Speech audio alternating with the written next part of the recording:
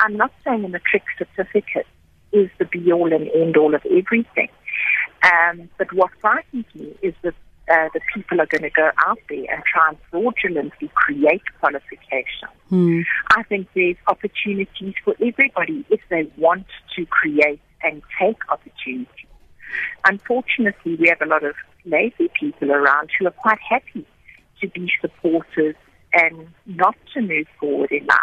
And I think that's the trap that the youngsters must avoid at all costs, is look for opportunities. How can they improve themselves? And I think opportunities do present themselves, but you've got to work at.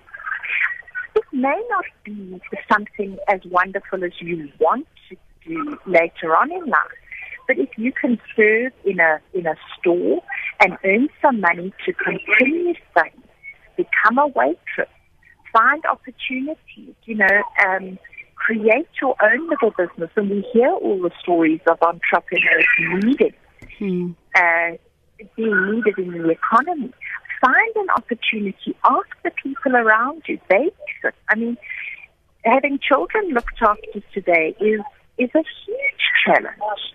And so if you can create a viable babysitting service, give a good service, be paid, and study at the same time to improve your life,